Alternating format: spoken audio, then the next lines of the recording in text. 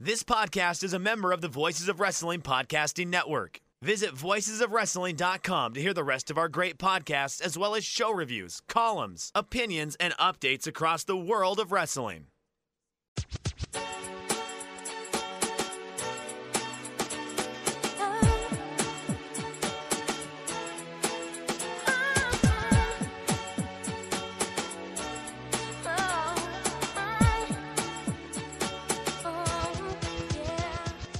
This is Everything Elite, the world's best podcast devoted exclusively to all elite wrestling and the elite extended universe. I'm AB. I'm back. Nate is on assignment today, but I am joined, as always, by my good friend, Mike Spears. What's up, Mike? Aaron, I'm thriving. It was 45 degrees outside as I took the little champion out for his morning walk as we record this on a Sunday morning. And I'm not much of a fall flavors person. You know, I go cranberry and apple over pumpkin. But the crispness in the fall air, the leaves changing, I'm a fall boy. And I know that that's a controversial take that fall is the best season. But right now, man, I'm doing good. I got to wear a knit hat for the first time in a while. And, you know, it's hoodie weather. This is Mike Spears time, essentially. How are you doing, man? I'm doing pretty good. There's a local park here in town that I went to yesterday just to kind of walk around and get some outside, inside. It's good for you sometimes, I think. And, we parked to start to walk, and it's a big, huge loop. I mean, it's, 3 miles or so. And we got started, and I was like, you know what, let's just do this damn thing. So we just walked the whole loop. And it took about an hour because we walked very slow because I'm very lazy. But it was a lot of fun. And, my cats didn't get absolutely destroyed and embarrassed at Georgia. So hard to ask for much more. Yeah, I mean, Georgia's a team of destiny at this point. I mean, we are a college football podcast, so let's get into it for a minute. I felt like that UK was admirable and gave them more of a fight than I thought that most teams will this year. I mean, Georgia is just going to sit on people, and the fact that UK got as many offensive touchdowns as all other games combined against Georgia this year, that's a big giant win. What's not a big giant win are the 2-4 Miami Hurricanes right now. Congratulations, Aaron Taub. Congratulations, big treat. This team is it's frustrating because it's something where D'Eriq King came back. He had a knee injury. Then he got hurt again. So they're playing freshmen now, and the freshmen it's a team that there's talent there, but it's very clear that the real story of the University of Miami Hurricanes is that they were a team perfect for their time and place. And each year we move away from that time and place. They more and more come down to earth, and it's just another year of that. Was talking in the Slack about Lane Kiffin today, and I was like, what would Miami be if they got Lane Kiffin? Because that is the dream coach for me right now. Is they kind of need an asshole who's very charming and is and gets younger football, and that's just not what's happened in the University of Miami basically since Larry Coker left, I would argue. I mean, there were a couple good Randy Shannon years. Mark Richt had that 10-2 season, and then it's just been mediocrity. And I'm not a crazy Miami Hurricanes fan, Aaron. You know this, that I feel like that I'm probably one of the more based ones, but it's just insane to me that this is a team that right now is 2-4 and instead not a perennial 8-win team. Miami should be an 8-win team in the ACC and should be going to Charlotte every other year.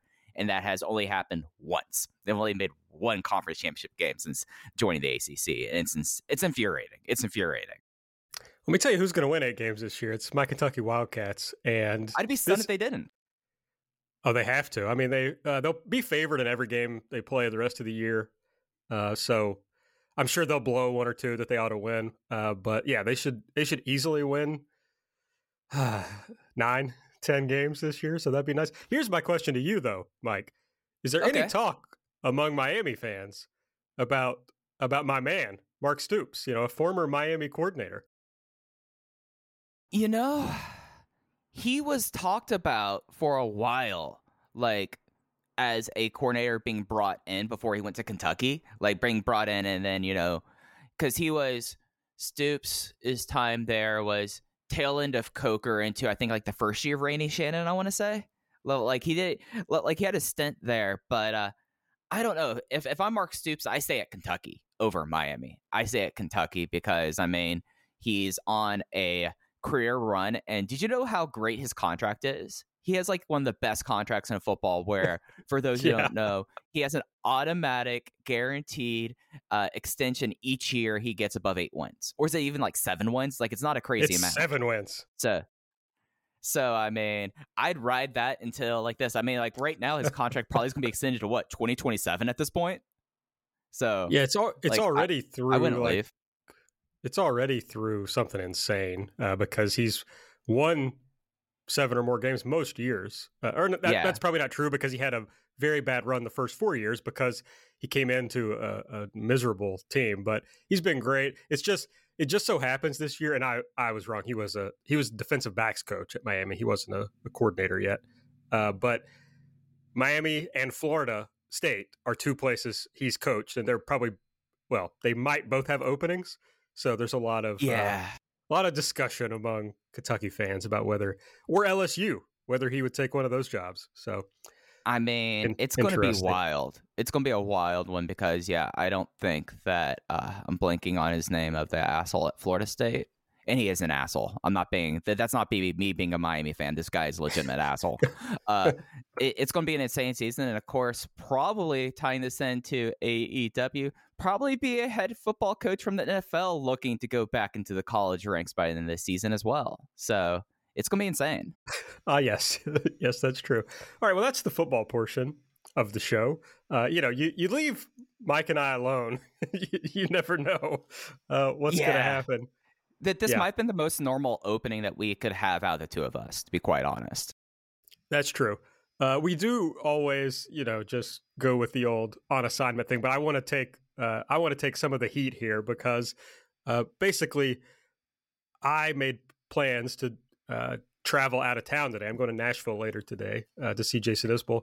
And so it just ended up to where when we wanted to record, it just didn't make sense for Nate's schedule. So, and I felt bad that I missed last week. So I wanted to be able to do it.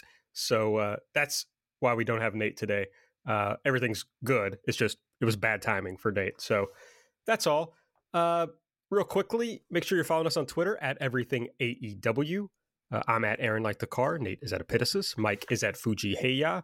Subscribe to the podcast, whatever podcast app you use. Just make sure you type in Everything Elite, hit subscribe, so you're always getting our shows as soon as they come out. If you use the Apple Podcast app, give us a 5-star rating and review. Subscribing and rating and reviewing, as I understand it, is very helpful to us as far as it helps people find the podcast.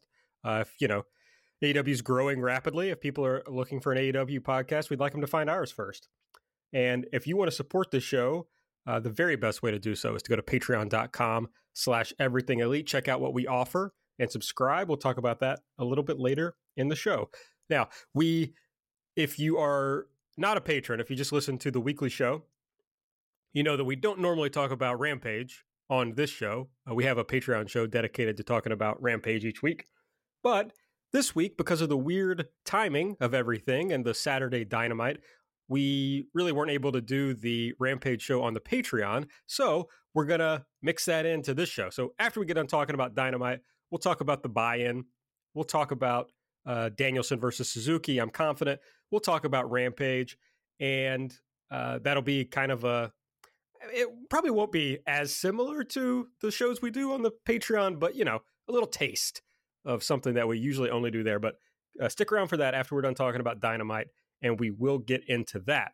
But as usual, we will start the show with Elite or Delete. Mike, you get to go first. How is that exciting? How do you feel about that? This is very weird. Now I have to be like, all right, I'm on the ball now. I have to consider this thing. So I think, and I'm leaving you the one that I know you want here because I feel like you're going to go off on that, and you should.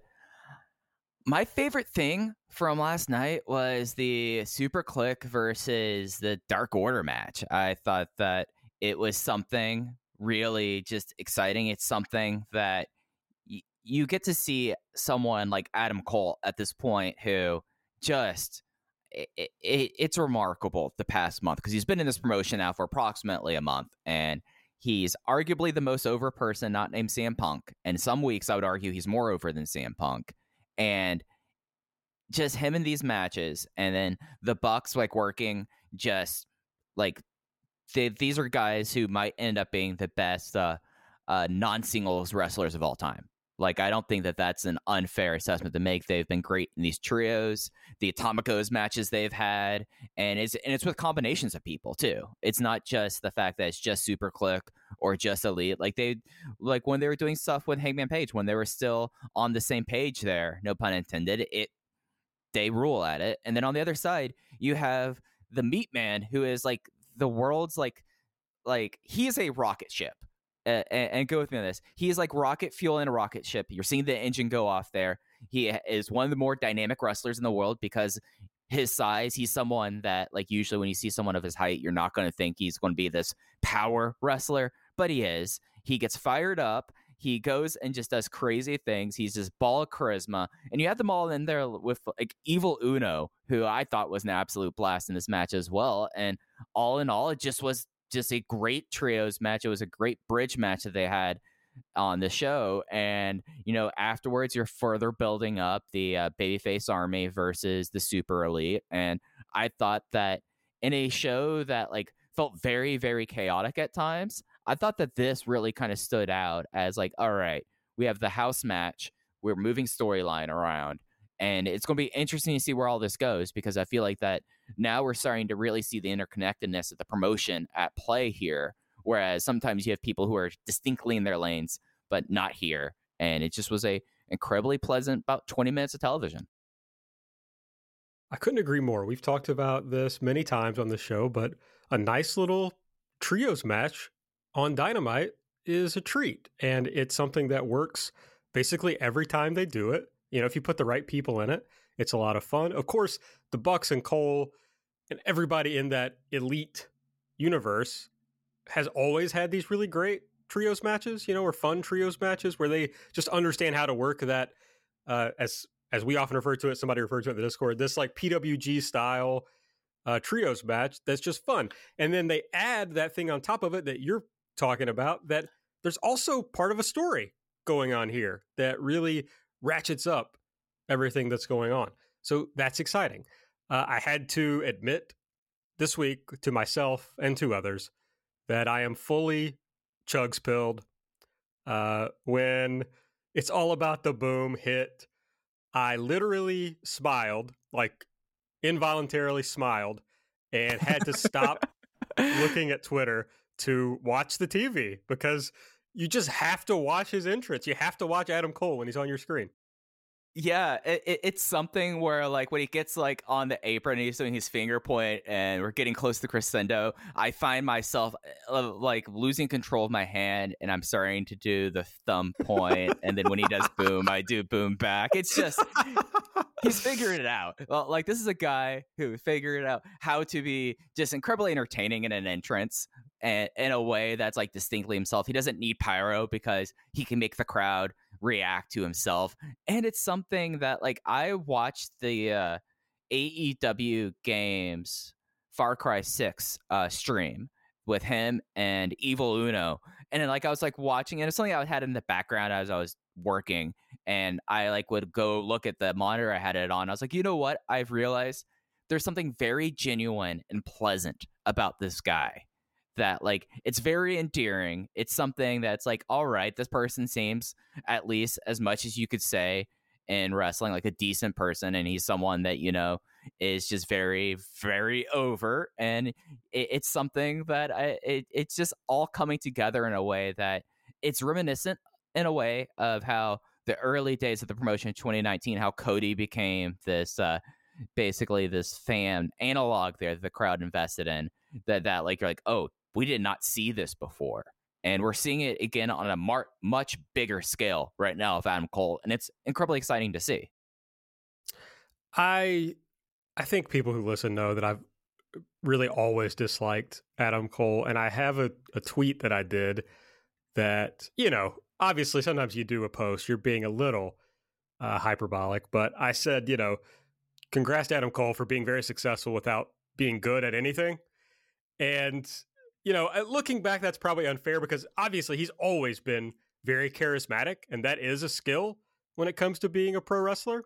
I just never thought he was a particularly good promo or wrestler, like in-ring wrestler. But he's just magnetic, and that's something that you can't teach, you can't replicate.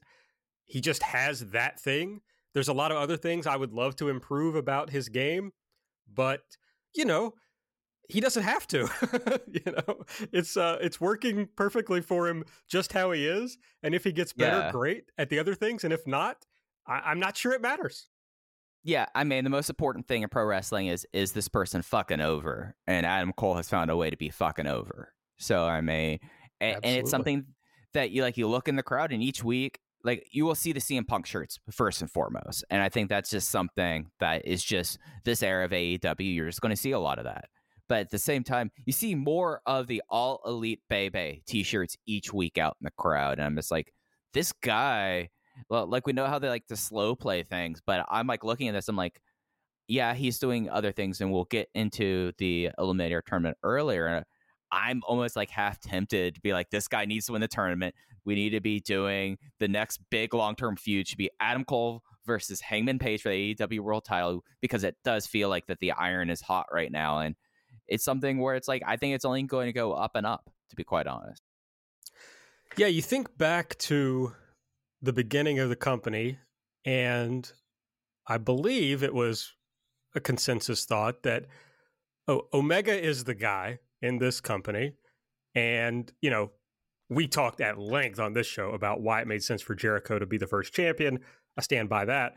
But I'm pretty sure if you go back and listen, that we all thought Omega needed to be the AEW guy that they would get behind, and he could be the top champion for a long time, like Mr. AEW. And I think that's kind of passed by in a lot of ways, and we'll see how Omega reinvents himself. And, he's not done by any stretch of the imagination, but I'm not sure he's going to reach that place that a lot of us thought he might at the beginning of the promotion. And I talked a lot at the time that they missed opportunities with Kenny early on to make him go to that next level. And I said I wasn't sure that could be recaptured, and I don't think it can be. It hasn't been. So all that said, it's even then we were talking about who's the next guy, and we talked about the people they've now identified as the four pillars of AEW: MJF, Darby, Jungle Boy. Who's the fourth one? MJF, Darby, Jungle Boy. Sammy Guevara. Sammy. And you think about Ricky, I think is probably in that conversation also. But it's pretty clear that Adam Cole is the next main guy in AEW and should be the top AEW wrestler for the foreseeable future. Yeah, it's something where it ended up with Omega that, he's closing in on a year as champion. He probably won't hit that because of where full gear lands, but he virtually had a year as champion. And it's something that instead of going Mr. AEW, it's something that's more in the vein of a territorial champion, the way that he's kind of been going. Like an NWA champion, like back in the days of Jack Briscoe and Dory Funk, so it's something that seems very reminiscent of that. But with Adam Cole, and I would say also with Hangman Page, not to discount Hangman Page, the iron is incredibly hot with Hangman Page, and you kind of have to see how far it goes with this guy. But it's something that you look at how wrestling has evolved, and as we look into 2022, and just the other aspects that are tangentially evolved in wrestling, he's a online presence. He's someone that you feel comfortable, and I'm not saying that the others can't. He's someone that if you wanted to have someone on The Tonight Show or Desus and Mero, just for example, just a late night talk show host, I feel like he's the guy that you'd be oh yeah, no, I'd send Adam Cole out there. He's someone that comes across charming like that, and it's something that, is something that would line up in a way that I don't know necessarily. Because like, yeah, no, you can send CM Punk on like on a talk show, but it's something that's not necessarily like the best use of CM Punk. But with Adam Cole, I'm like, oh yeah, that could happen. That could happen. Like the intangibles, and I think it's a very unique set of intangibles that Adam Cole best represents wrestling in 2021 and 2022 in that way. And as a complete aside, isn't it wild there was really never any like Conan O'Brien crossover stuff with AEW before his show ended? Because when I was bringing up the talk show, it's like, oh, they never did anything with Conan O'Brien, and I find that kind of surprising now that I'm thinking about it. They haven't had any talk show, as far as I know, any talk show presence. So I'm not sure that they've crossed over quite enough yet for that to be something. Right. I mean, John Cena is probably the only wrestler who, I mean, I'm sure Rock and Batista maybe, but as movie stars. They would send The Miz out to stuff like that. Yeah, and I'm not sure when's the last time like anyone other than those people has been on a talk show. And I don't know. I mean, did Steve Austin do talk shows when they were hot? Probably, but I don't remember. So yeah, that's interesting. And I'm not discounting that Adam Page could also be that guy at all. It's just that Adam Cole has, I mean, I know that I was down on Adam Cole. I was the low guy, and I was wrong. There's no doubt about it. So, you know, maybe it like seems like more of a rise in my head because I just saw him as nothing, essentially, just like a guy. And it turns out that he could like carry the company.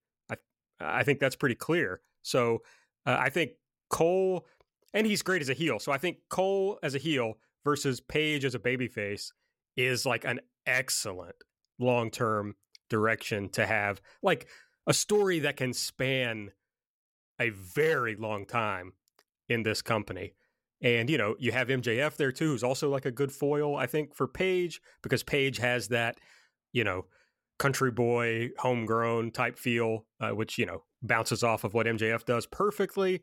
So I don't know, there's a lot of exciting long-term things that can happen for AEW without having to like dream too far about how guys can develop. So just an exciting time for AEW. Yeah, absolutely. All right. My elite pick, speaking of Adam Page, is the Adam Page, what I think will be known as the cowboy shit promo. And I think it will be known as that forever. You know, whenever we talk about great pro wrestling promos, when people talk about Hard Times, when they talk about Austin 316, when they talk about, you know, all the great promos of all time, I'm pretty sure this should be on the list. And when you watch it back 10 years from now, 20 years from now, Adam Page isn't going to pop off the screen with the same charisma as Dusty Rhodes or Stone Cold Steve Austin, you know, that era of Steve Austin, or The Rock or Ric Flair or any of these guys. And maybe if I'm wrong about this take, the reason will be that perhaps it is as great as it is in the environment that it existed. Because this guy shows you that the most important thing about a promo is that it sounds like you believe what you're saying, that it sounds real when he talks. You know, it's reminiscent of tons of promos from the Territory era where a guy who maybe is not the best talker in the world, and Adam Page isn't, just has that thing that comes together that fits perfectly with who they are, and it resonates. What a great payoff of the whole anxious millennial cowboy thing that they've been doing with Adam Page, where he finally understands and gets across to the fans that he finally understands that he's worthy of being the champion, that he's worthy of having friends, worthy of being loved. I know it like that sounds like too much for pro wrestling, but that's what this is.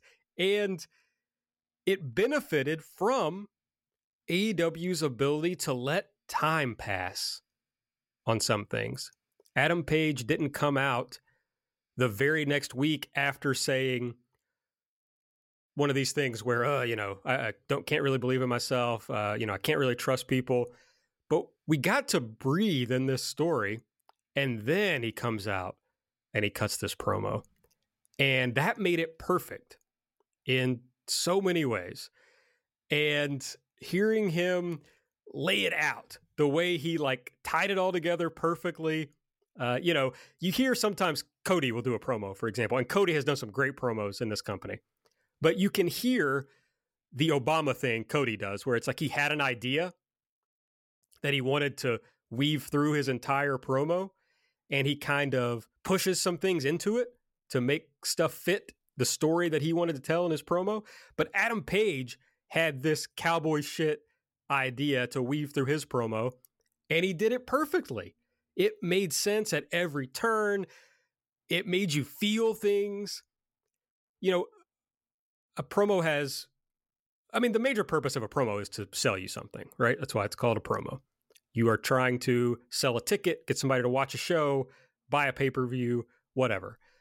But in the modern era, it also has to, and this is also true, of course, of earlier eras where you're trying to sell something, but it has to get that real personal investment in the character. And that's how tickets are sold nowadays, more than, I really want to see this guy get beat up. It's like, I really want to see this guy succeed. I've talked about this a million times on the show. But if you were wavering at all in your investment, your belief in the Hangman Adam Page character, you can waver no more after hearing this promo. Just hit every note. Perfect. Loved it. It's something that you brought up, the personal investment. And the thing that, my big takeaway from this promo, and one of the reasons why I think it was so effective in comparison to the Cody political promo, for lack of better words, this, if you took out cowboy shit and added in God, basically, this is a sermon. He basically gave a sermon.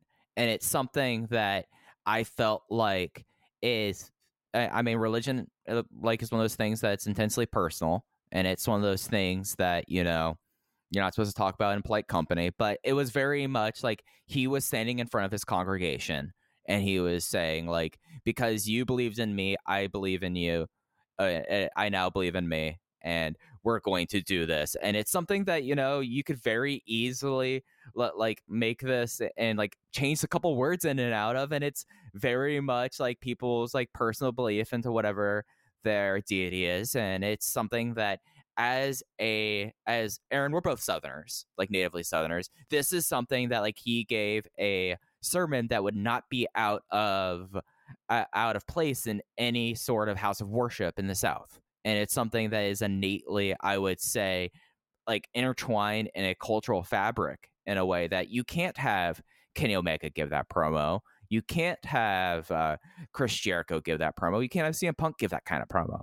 This is something that I think is a promo, and I think that the way that it works and the way that it connects is very regionalized in a way, but it's also regionalized in a way that territories were just inherently regionalized, right? Because Hard Times was happening.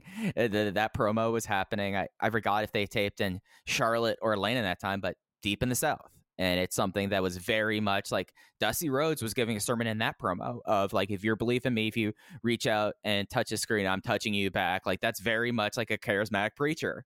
And in a lot of ways, this is all, I don't want to say a Book of Job promo or Jonah and the Whale, but it was something that as soon as I started thinking about this was a sermon. It just took it to another level because you could see it's something that I feel that he played with and played off of it that made it completely his own. And it's something that kind of cements everything. And I know you were trying, I don't want to blow up your spot there, trying to figure out best promos in company's history. This is something that has to be consideration because it's so uniquely personal in a different way that the Cody Jericho Boomer versus Millennial promo is more talking about generational things. Eddie Eddie Kingston's addressing his enemies, going first up, the man upstairs, I'm still alive. Like, that's a different kind of personal things. This was a different experience that happened. And it's something that it tells you that, like, in Miami, where you would think that this promo would not necessarily land as strongly as it did, but this crowd was incredibly receptive to Hangman. Like, this is a promo that, like, you would almost think that show after Full Gears when he would be doing this promo in Virginia versus Miami, Florida, but it owned. It was fantastic. Of course, I mentioned Hard Times, but when you mentioned that line, it made me think about how much this really was an update on the Hard Times promo to modern times, because, you know, Dusty works in the economy and you know, how things are, the Industrial Revolution has been a disaster for, and its consequences have been a disaster for humankind, because, you know, a computer took your job, et cetera, et cetera. But Adam Page updates it to modern, you know, I don't necessarily buy into like, oh, millennials are more self-centered or whatever, you know, but touchy-feely. Yeah, but it's certainly, this is more about, it connects more with an audience that is more introspective. You know, introspection was not always manly. I mean, it's not considered, you know, traditionally masculine now. And it certainly wouldn't have been in 1985 when Dusty cut the Hard Times promo. But what Adam Page is ultimately saying in this promo is what Dusty Rhodes said, which, as you pointed out, my hand is touching your hand. The love that was, and I'm paraphrasing Dusty, but the love that was given to me, I will repay now. And I will become the world heavyweight champion. And that's what Page is saying, is that I lied.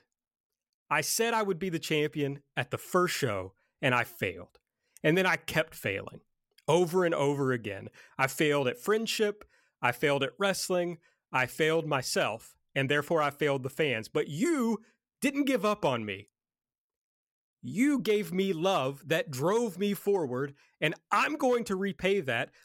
And maybe that isn't by winning the world title, but it is by believing in myself and being able to give all of myself back to you and to AEW in this big match that's coming up. I'm getting more fired up the more I think about this promo. Because that's what he's saying. And it's so relatable, and it makes you feel good. It's like, wait a second. Okay, I know Adam Page is working. I know this is wrestling. But folks, doesn't it make you feel good to think you cheered for this guy and it made him learn to believe in himself again? Like, if there's any truth to that at all, doesn't it make you feel like all this shit that we do is worth something? And that's what is great about wrestling. It's what's great about life. When life has great things about it, which I admit are rare, it's this. It's knowing that what you're doing has some value. And I don't know, I'm probably blowing it up, and I'm probably being a mark, but it's like, hey man, I don't know, maybe we helped this guy, and maybe that helped other people, and it just feels fucking good. This is just the best part of wrestling, I think, is when it's like, absolutely. We have this communal feeling of goodness, of value, of worth, of enjoyment. And it fucking rocks. So I love this promo. I will hold it dear forever.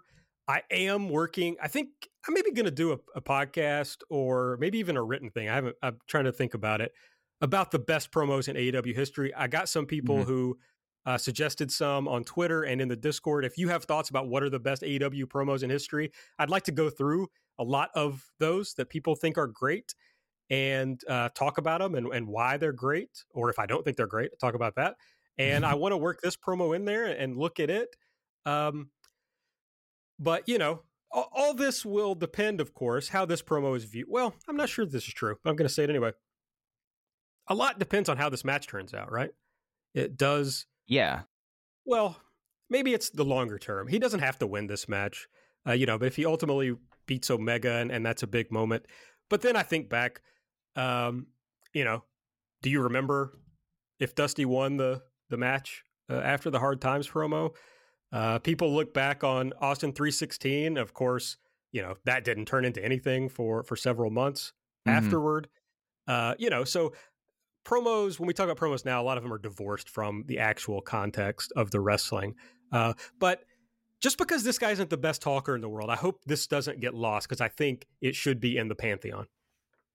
Yeah, and it's something that, like, this promo, uniquely enough, 3 minutes, we probably could spend the entire hour 15, hour 30 talking about this one promo because it's very no, I think it's uniquely fascinating because, like, when you brought up like millennials and you brought up like the idea about like the difference like generationally and talking about like the industrialization as being a big part of Dusty's promo, whereas this one very much like tapped into his demographics, just general ennui, and in a way that, like, I know I was talking about sermon, but like to take it in a non-religious context and bringing up what you said about like investment and like paying it back.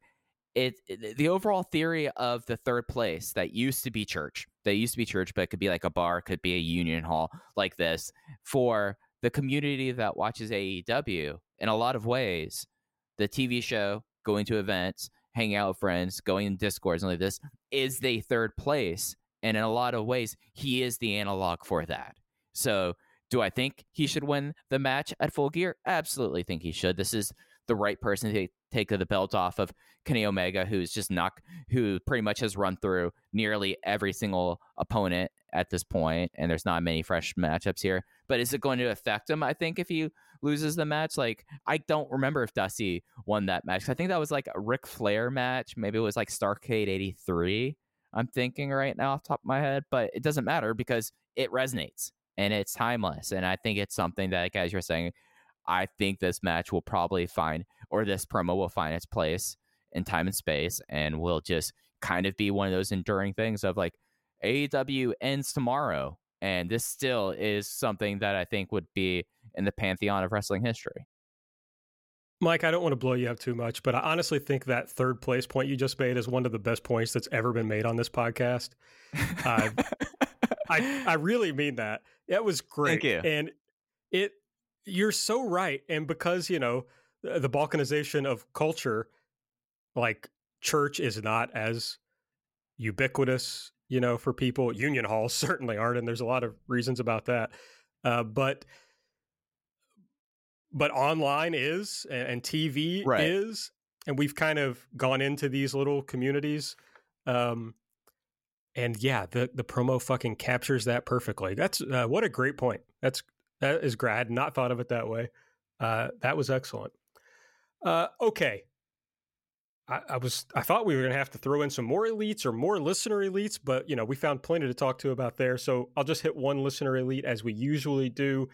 If you want to have yours considered for the show, you just got to join our Discord, and that is part of our Patreon. If you're a $5, $8 subscriber, you get access to the Discord, and we have a channel where we do elites and deletes during shows. So listener J Pop says his elite pick is Arn Anderson taking accountability for his past misdeeds to Dusty.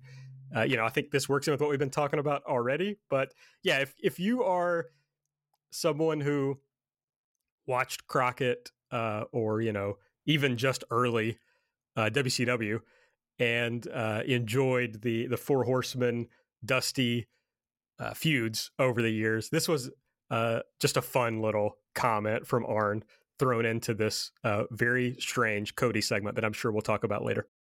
Yeah, I mean, Arn is the best part of Cody's act now. Who thought that we would be saying this after months of the Waffle House menu? Like, Arn is like just killing it. Like, my only objection for it is it should not have been off an iPhone. Arn Anderson should be someone who has the same Razr phone that he's had ever since 1997 when his wife insisted he got a cell phone. And he should have pulled up like this crumpled up photograph from his wallet. And like, I feel like that would have like resonated a little bit more, but it owned. It's something that, goes into investment and continuity yet again. I listened to last week's show. I'm pretty sure it was on that show, and he was on fire. So I'm not criticizing this part of the show, but Nate was talking about Arn's, kind of just being there for a lot of his time in AEW, and suggested that he hadn't done anything good in AEW until the great promo that he cut a couple weeks ago. I only want to say, and that part of it is my own investment in Arn, but the spine buster on Shawn Spears at, what was that, All Out? I was standing right next to you, dude. Yeah, was that All Out? Yeah, that rocked. That was now I was very invested in the Cody character at that time, and Arn is not if I was making now he would be much higher on my greatest wrestler ever ballot than most people. But if I was just making like a list of my favorite wrestlers, Arn would probably be top 5. I mean, I love Arn Anderson. And so it's been hard for me to see him suck. But I do think that was a great moment that I really enjoyed. But yeah, Arn was great in this segment for sure. All right. And, certainly months ago, I wouldn't have bet on that happening. But if you like to bet, my friends, you can do so over at MyBookie. They got over $500,000 in contest prize money up for grabs. NFL is back. NBA is about to start up. So winning season is here at MyBookie. You just go to mybookie.ag. You choose from a variety of boosts and free bets. Get in on the fan favorite $100,000 super contest. It only costs $10 to enter. You pick 5 games against the spread each week. Basically what happens is, so you're not betting each game like you normally would. You put down $10 on a game or whatever. You're picking 5 games for your $10 each week. And each one that you win against the spread, you get a point. And, whoever gets the most points at the end of this is going to be in for the grand prize. But there's other prizes too. And there's over $500,000 available. If you want to get in on that or anything related to mybookie.ag, when you make your first deposit over there and use the promo code ELITE, you will instantly receive double your deposit. That's double your money to double your winnings with your first ever deposit using the promo code ELITE. So bet anything, anytime, anywhere with MyBookie. But remember, folks, to bet responsibly. Take care of yourself out there. Okay, let's talk about our Delete picks for the week. Frankly, a pretty good show, a really good show. So not a ton of stuff I didn't like, but I have one little thing that I'm irritated about right now that I'll get to. But Mike, what was your Delete for this week? I guess, and it's something that I ended up... Okay, I'm calling an audible here for myself personally. Backstage fights with the women's division. They did 2 of them within an hour of each other. First, it was Serena Deeb and Hikaru Shida. Then it was Britt Baker and Anna Jay. It's something where, like, all right, there were at least 3 women's segments on the show, and it's sad that I have to say that's a positive step forward for them, and the fact that there seems to be now at least 3 or 4 feuds going on, a lot of them based around the TBS title tournament that's going to be happening. But it's something where you have announced this tournament here, and we don't know really anything about it other than they mention it's in the periphery. They've mentioned it's in the periphery on all the programming, and it's not real. They have matches like Penelope Ford versus Kiera Hogan. It's like, well, this is a match that's going to figure into the TBS title tournament. How is Penelope Ford figuring into this tournament? How's Kiera Hogan, who other than, or I'm just going to say on TV, has never won a match in AEW? How should she figure into this tournament while you're having these backstage fights? And it's just, it feels very incongruous in a way to me. And it's something that's like, I am glad that that things aren't just revolving around Britt Baker, at least this week, and that we have this other tournament as our title here. But when you have like 2 backstage fights, one of them is with your World Women's Champion, it makes the Hikaru Shida and Serena Deeb one look weaker. When you have matches like Penelope Ford versus Kiera Hogan, you say, oh, it's in a direction of the TBS title tournament.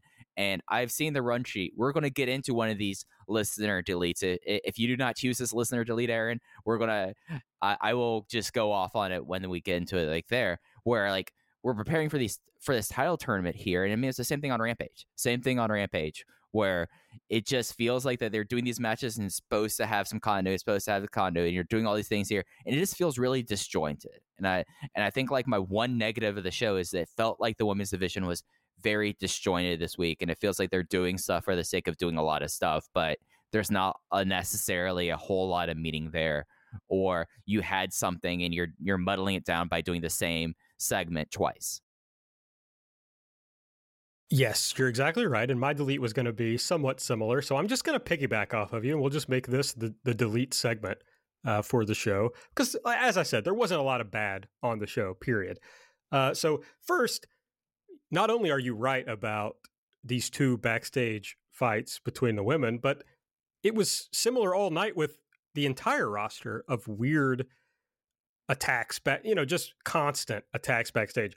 CM Punk was basically forced to comment on commentary, which is what you do on commentary, that, joke about how, it's the most unsafe place is backstage. It's like, fuck, like, are we going to do this on every segment? So that was a little frustrating because there was less, I think, interference on this show. I'm trying to think back. There were post-match attacks like there always are, but some of that, it's like, okay, yeah, we've pulled back from some of the stuff you guys complain about a lot, but here's 30 backstage attacks on the show instead. It's like, we got to find some different ways to tell these stories and keep them hot. And maybe it wouldn't stand out as much. I think you're right, Mike. Maybe that wouldn't stand out as much if they didn't also be like, oh, wait, we've got to pretend like the women's division is important around here and there's a lot going on in it so we can sell this tournament, which, I'm thankful for, because we've had women's tournaments before that they ignored on TV. And by that, I mean both of the women's tournaments they've done before were completely ignored, essentially on Dynamite. So I'm glad it's getting some focus, but I'm very skeptical. I'm glad you mentioned there's 3 or 4, it feels like 3 or 4 stories are going on in the women's division. And I'm happy about that, but I'm keeping it all at arm's length because I feel like the blow off for all of these stories is just going to be a match in the TBS tournament, and that's going to be the end of it. It's not going to go forward. And even if that doesn't happen, it's like, well, they're only giving us 1 match per show in the women's division. So how are all these things going to play out? They don't use Dark and Elevation as like parts of stories, really. I mean, sometimes, they had this little Diamante Santana Garrett story, but, you used to, and it wasn't constant, but sometimes a little story would spill over to WCW Saturday Night. This isn't necessarily the same type of thing, but like the Chris Benoit Booker T Best of 7 series. It's like, oh, we're going to put one of them on Saturday night. Like, that's fun. So, and yeah, people would complain, and I might be one of them, if the women's feuds were only on Dark and Elevation. But it'd just be nice to have something to sink your teeth into, which you don't really get. And this ties into that match. This is what I really wanted to talk about, was the Penelope Ford Kiera Hogan match. I mean, it was bad. I think everybody agrees with that. Somebody made the point in the Discord, it might have been Drew, I'm not sure, that the AEW women seemed to have figured out that when the match isn't going well, just hit each other hard, and that'll kind of get it going again. And that's true of every match. So, that's good. I like that. But I talked about this, I don't know, a month or so ago, that they have this problem of not putting the right women together in matches, where you have someone who can actually help keep the match together if something goes wrong. I was just complaining on, I think, Light, one of our Patreon shows. What happened to Kiera Hogan? They signed her. I think she got a graphic, and then she disappeared. And boom, suddenly here she is. No build to this match. No reason why these two people are fighting. And no reason for you to be invested in Kiera Hogan as the winner. And it wasn't good. They weren't able to put together a good match because these women aren't getting a chance to work with each other. And they're not giving a chance to be led by somebody. Look, Kiera Hogan and Penelope Ford, you could have done tags and trios for weeks on Dark and Elevation to give them some chemistry. You could be doing that with all these women. Instead, it's these 2-minute matches between Kylan King and not even Kiera Hogan, but imagine it's Kiera Hogan. That doesn't really do anything for anybody as far as their development.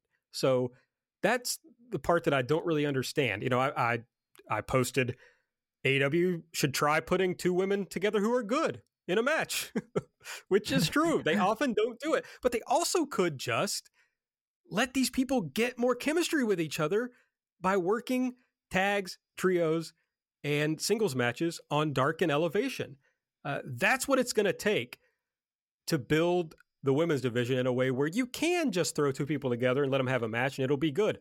They got to get reps. And there is no plan that I can tell in AEW for that to happen, for people to get reps working against each other. So you can make a new title.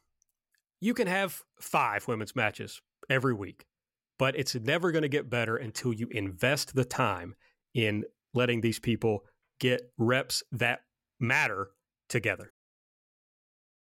Yeah, and it's just matches without meaning. And I think that that's the other side of it. Like, yeah, they need to get the reps and they need to get X, Y, and Z happening. It's just something when you look at now they're up to 7 hours, I would say. 7 hours of matches a week.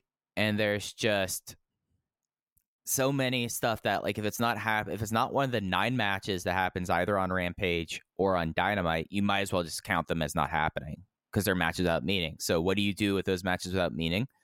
Do the trios that you're talking about. You pair up someone with your Serena Deebs, with your Ryo Mizunami, who's back in America. You pair them up with this. Like, that was like one of the cool things about when Ryo Mizunami won the Eliminator tournament and stuck around afterwards, but she was teaming with Layla Hirsch. And it's like, all right, that's a great way of, one, you're giving everyone something to do. You have like a mentorship thing going on there. And of course, like, Layla is able to learn from that, and you're able to have people have matches with this tag team. And it's just that there's a lot of stuff that just feels with, and it's not just with the women's division. It's something getting into like the Eliminator tournament where like wins and losses matter in this company. And it's something that I've talked about a lot recently, but I'm going to talk about it again. Yes, wins and losses matter, but it feels like that they're basically counting stats. It's something that, it is your RBI of this promotion here. So what does Penelope Ford get out of winning this match? Not just another point up in her win column. And we don't really have a meaning as like, what is this match really worth? Is a match worth having to boost up Penelope Ford's win-loss record and to fill up time on TV and have your women's match on TV for the week? And it's something that, like, what happens on Dark and Elevation. Oh, they're matches that people get ring time, and that's important. But it's really just to, like, bolster the win-loss record. So it just makes things mean less. And having those trios matches, having those relationships, it would make things mean more. And it's something that's why, at least I completely understand why you're arm's length away from the majority of the women's division. And it's something where maybe my expectations, and I'm someone that, like, I go in things with like a relatively open mind. I just have no expectations of anything really amounting to anything with that. Oh, absolutely. But if Tony Khan came to me and he said, Aaron, I've been listening to Dynamite. I've been listening to Everything Elite every week, and you seem to have a lot of criticisms of the women's division. If I could give you one job to handle so that you could address your criticisms with that, what would it be? And you could easily say, oh, let me book the women on Dynamite. I'll fix this immediately. But it's like, all right, I am on the board of this nonprofit, right? And I think I've probably talked about it before, but I'll be cryptic about it regardless, just in case I haven't talked about it. But our goal is to get a piece of legislation passed in the end, okay? So we hired some organizers, and it's the first time we've had full-time organizers on staff in a long time. And I said, organizers, I want you to do ABC. And they came back to me and said, Aaron, there haven't been organizers in so long. This has been handled in a different way. So there's a lot of build-up work we need to do first, before we can get to what you want to happen. And I was like, great, I'm not an organizer. I trust you. So show me your plan. Let's execute it. And they're doing a great job of that exactly. And that's what I would say to Tony Khan. It's Tony, you can't just hand me the pencil for the women's matches on Dynamite, and I can't create you a division that will rival the interest and the quality of the men's division today. I can't do it. I won't have it done for you a month from now or 6 months from now. But give me the women on Dark and Elevation. Let me have them. You tell me who the women are. You tell me who you want to win to work your wins and losses. I don't care. But let me focus on who goes together in matches, who works against each other, who learns from whom. And that is the best thing that Tony Khan could invest in to improve this women's division. The women are there. Yes, I think they should sign a bunch more women. I think there are a lot of quality women out there they could invest in, but they have the people to put on very good matches on Dynamite and have a division worth investing in on a real level, and matches that deserve to main event Dynamite, pay-per-views, everything. They've got the talent. They just have to invest in it on an organizing level of actually building it from the ground up. So that would be, and I'm not pitching myself for a job, but if Tony asked me what he should do, that's what he should do. Focus on that. This is just the Aaron Rants edition of Everything Elite. So the people who were glad I wasn't on the show last week, not enjoying this episode. Listener delete. I am going to pick that one because it goes with what we're talking about. Yeah. Friend of the show, brother of the show, Drew Spears, deletes the logic of who gets in these tournaments. Now, he's talking, of course, about the Eliminator tournament, which we'll talk about more. He says, you have rankings and make sure people who are protected don't eat losses. Malachi Black, CM Punk, Adam Cole, all undefeated. Darby and MJF and Miro, Pac and Andrade, those people barely ever lose. Then you put together a bracket with 4 guys who job all the time, and there's no doubt who the final 2 are. It's fucking stupid. Just have Mox and Bryan win a few more and announce a number 1 contenders match.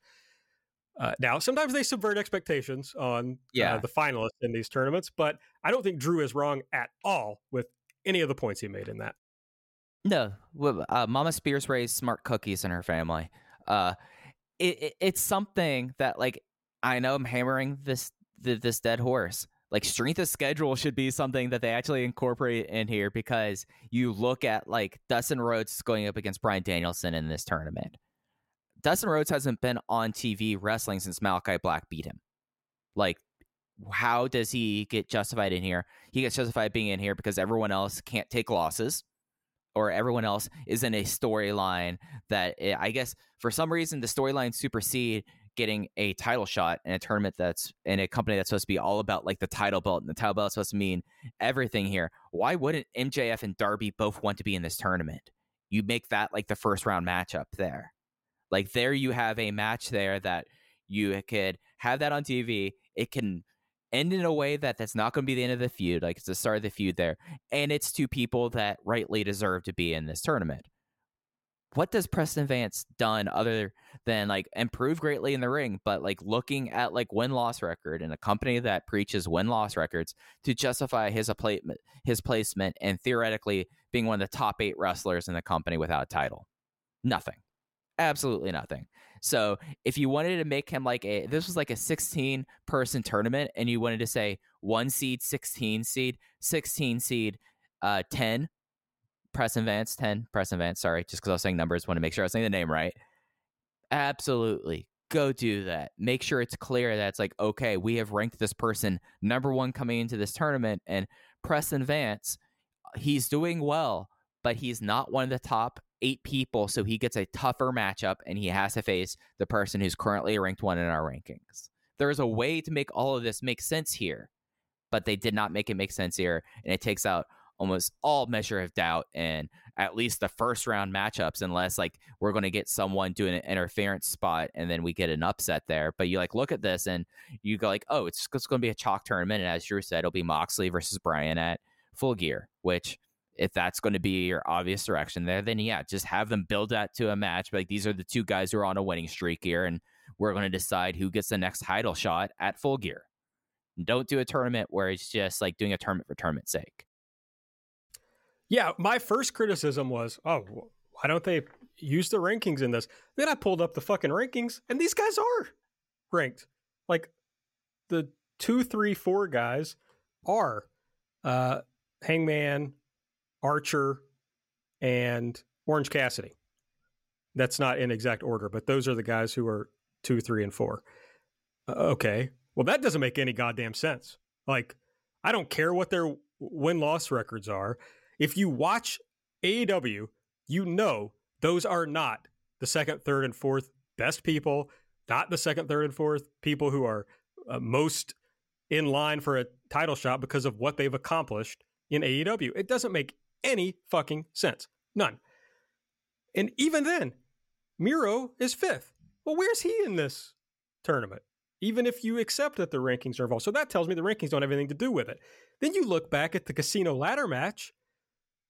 Well, you could, and a few things stand out to me from that. Pac and Andrade were both in that. So they were apparently deserving of a shot at the title, but they're not in this. And if you say, well, they had their chance. Okay, but Mox and Archer and Orange Cassidy were all in that match and didn't win. And now they're in this.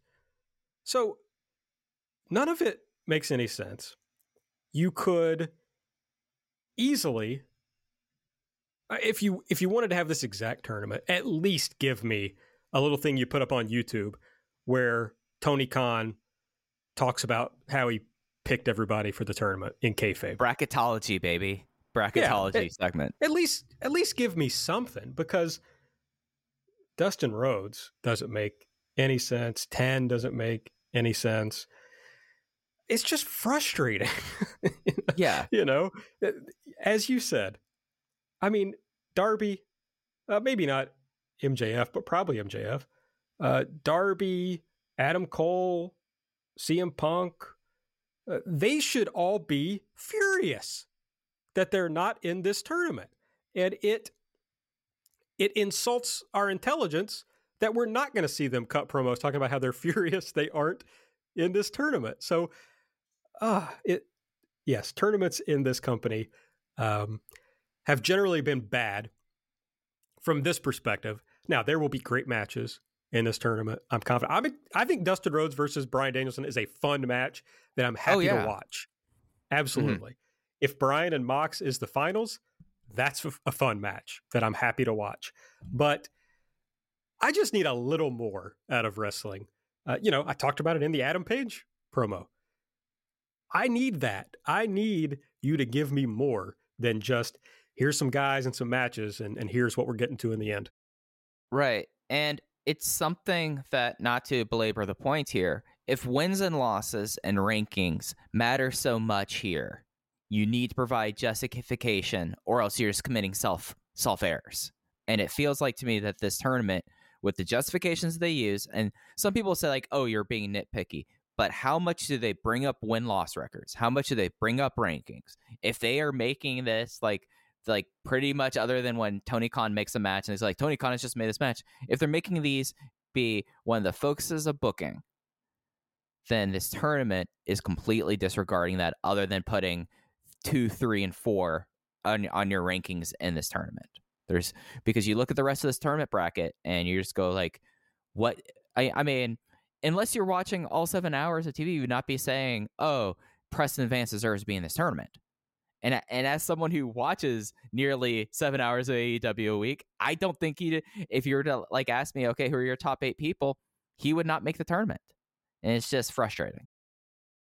And to my sports people out there, every time I talk about win-loss records, somebody says, well, in UFC, you don't have to be in the top 10 to get the next match. Well, show me a tournament that exists in sports where you don't have to do anything to earn your way in. Nothing. You just dropped into the tournament. Show it to me.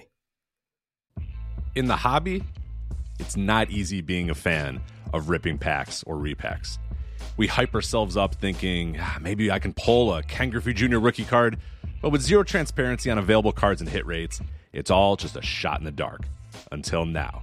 Introducing slab packs from arenaclub.com, the only repack that provides real value, a complete view of all possible cards, and clear hit rates for each one. Now, when I buy slab packs at Arena Club, it finally feels like I know what I'm getting.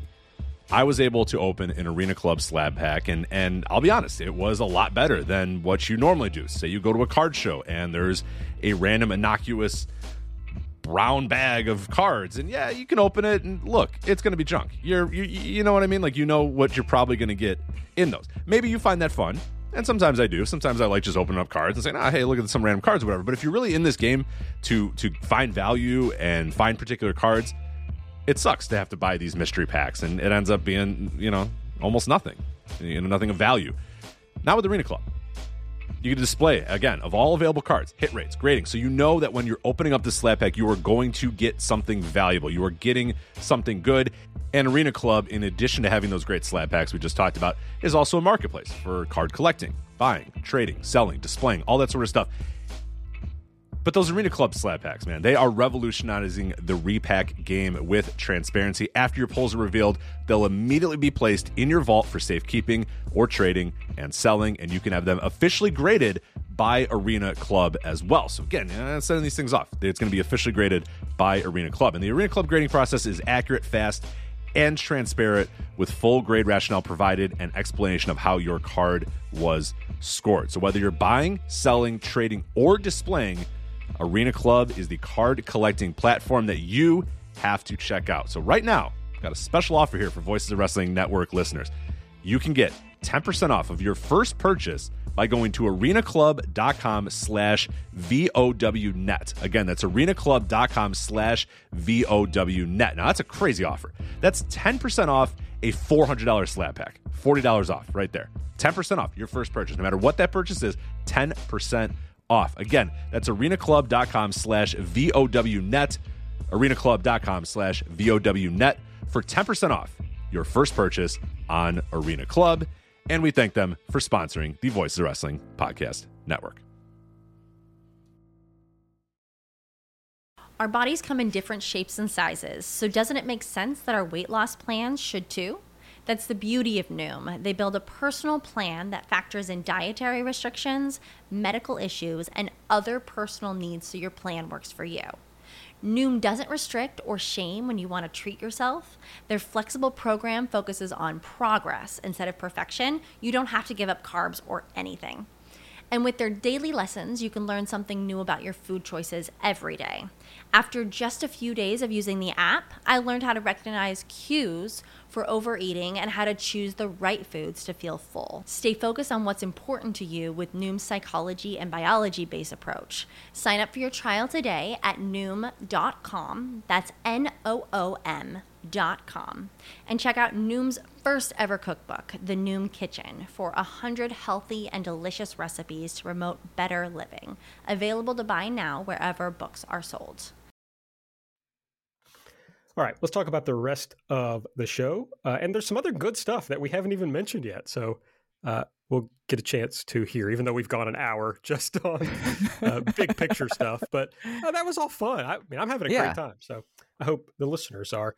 So the show kicked off with Malachi Black versus Dante Martin, and Black won with a spin kick.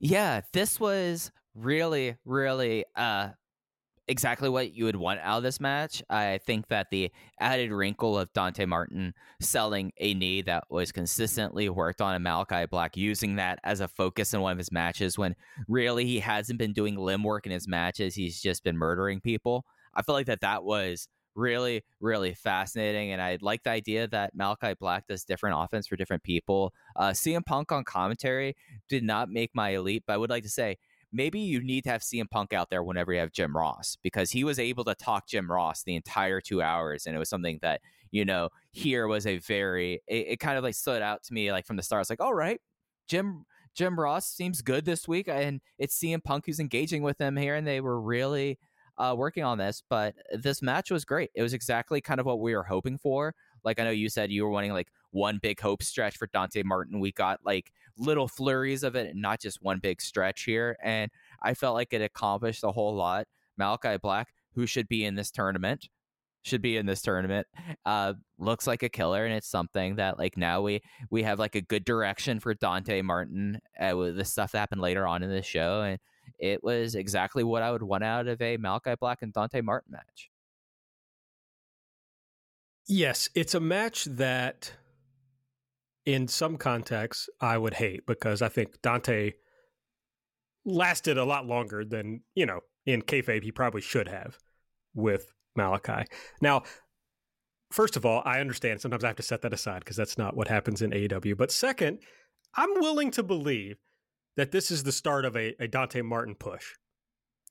Or, not even the start. We're a little bit into the beginning of a Dante Martin push. And if they focus on this guy and elevate him, then this is great, because it did put him on a higher level by being able to hang with Malachi Black in this match. I mean, he hung better than Cody Rhodes has, right? He hung better than anybody has, really. So I think this was important for Dante Martin. It also, because of what you talked about, for the first time, I thought of Dante Martin in this match as a future singles star. You could see it here. The fact, I know not everybody cares about this, but at 20 years old, the way he was able to sell the limb work throughout the match at all times, keep that in mind, constantly remember to do it, and do it in a way that didn't take you out of the match. It was worked perfectly into the context of the match. It was compelling. He was excellent in this match. And I think Malachi Black has shown in AEW that he's an excellent pro wrestler, but Dante Martin was not outclassed in this match as a pro wrestler, like just in-ring pro wrestler, not at all. Yeah, and it's something that it shows you like I like talking about the tool belt on other shows. It's a tool that you're putting into Dante's tool belt. He knows how to do like this kind of selling in a way that's not insulting anyone's intelligence, and it felt incredibly natural. Like when he would go up for springboards, he would come down hard on his leg and would try to shake out there. He would try to do one leg springboards. Like it all lined up there, and he had Leo Rush on the outside, who he instantly became a meme with Leo face, and it all just was like something that like it checked all the boxes. Like if you, other than Aaron, you probably would want this to be a 5-minute match where it would be Malachi Black domination, then Dante sells the leg during his hope spot, and then he gets a black mass and goes down. I think this accomplished everything it needed to accomplish and more. It got some extra credit too. I agree. And not to be, I don't know, when you think about him as a future star, my thought, and maybe this is just, whatever, wrestling brain over the years, is like, well, is he big enough to be like a top star? I couldn't find out how tall he is, but looking at picture stuff, he's probably around 6 feet tall, if I had to guess. And his body, I mean, at 20 years old, I started thinking about Will Ospreay and the way that Will Ospreay was able to really, as he was around a similar age, a little bit older than that, fill out. And he got like big to where he's like, okay, this guy's believable as like a main event top star. Whatever you think about Will Ospreay, he was believable as a main event player in New Japan, at least the last time I was watching. I don't know if I know he's not there right now for various reasons. But it's like, yeah, Dante has kind of a slim frame, so I don't know how big he can get. But, Will Ospreay did too. And that worked out. So I don't know. This is just the first time I've thought about Dante as a superstar with superstar potential. Yeah, it's going to be really fascinating. This is the kind of thing that I'm a real sicko about. I love saying like, all right, this person now has this projection, this ceiling. Now we get to see how things play out here. Is he going to like put on like the heavyweight muscle that that Will Ospreay did? We will see. Is he going to like be like, all right, now I know how to be like an insanely compelling babyface because I sold my legs so well in this match. I know I can do this and get the crowd invested. We'll see. This is the shit I live for, Aaron. Like this was like exactly what I wanted here. Absolutely. Excellent way to start. And then we had Jungle Boy and Luchasaurus backstage with Tony Schiavone. Jungle Boy's talking about how Jurassic Express is all banged up. Omega and Cole interrupted. The Bucks showed up. They brawled. Big attack here. Yeah, Brandon Cutler took the camera. That was the funniest thing. And then he did a thumbs up on camera, which cracked me up. And, Jungle Boy is has a similar spot or place compared to where you would want Dante Martin to be. And I think comparing how those two evolve is going to be quite interesting. Yeah, what's going to be Dante Martin's 10-minute draw with Chris Jericho? I'm fascinated by that idea. Absolutely. And, it looks like they're interested, but it's going to require, as it did with Jungle Boy, as it does with everybody, usually, the promotion getting behind him and giving him that 10-minute draw with Chris Jericho. So that's worth paying attention to. But again, if you're listening, I'm putting you on notice. Dante Martin can be, and hopefully you know this, can be a superstar. So give him an opportunity, give him a chance to get there. Inner Circle is in the ring, and they very smartly, I liked this, they let Santana run with the ball. They're in Miami. He plays into that perfectly. And Santana is a excellent promo. Another guy that I think Mike has talked about, or not, Nate has talked about, Santana should get a singles run. I co-sign that take. Dan Lambert, American Top Team, interrupt. Jericho spends 3 minutes going at Paige Van Zant for some reason. I'm not sure Just what being that's creepy. about. Just Very being creepy. Yeah. And very strange. Chelsea had mentioned this in her dealie. It's also strange as Jericho's the babyface in the story and Paige is the heel in the story.